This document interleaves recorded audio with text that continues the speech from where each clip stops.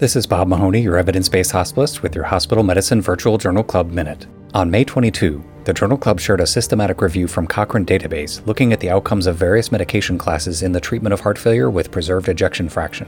For beta blockers, pooled studies showed a barely significant cardiovascular mortality benefit and a non-significant total mortality benefit. For MRAs, pooled studies showed a statistically significant reduction in heart failure hospitalization without a significant benefit in cardiovascular or all-cause mortality. For ACE inhibitors and ARBs, pooled studies showed no significant effect on mortality or hospitalization. ARB neprilysin inhibitors showed a nearly significant reduction in heart failure hospitalization but no significant mortality benefit.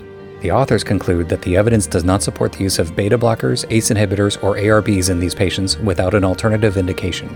Discuss this study and more at the Washington University Hospital Medicine Virtual Journal Club at journalclub.wustl.edu. This is Bob Mahoney, your evidence-based hospitalist with your Hospital Medicine Virtual Journal Club Minute.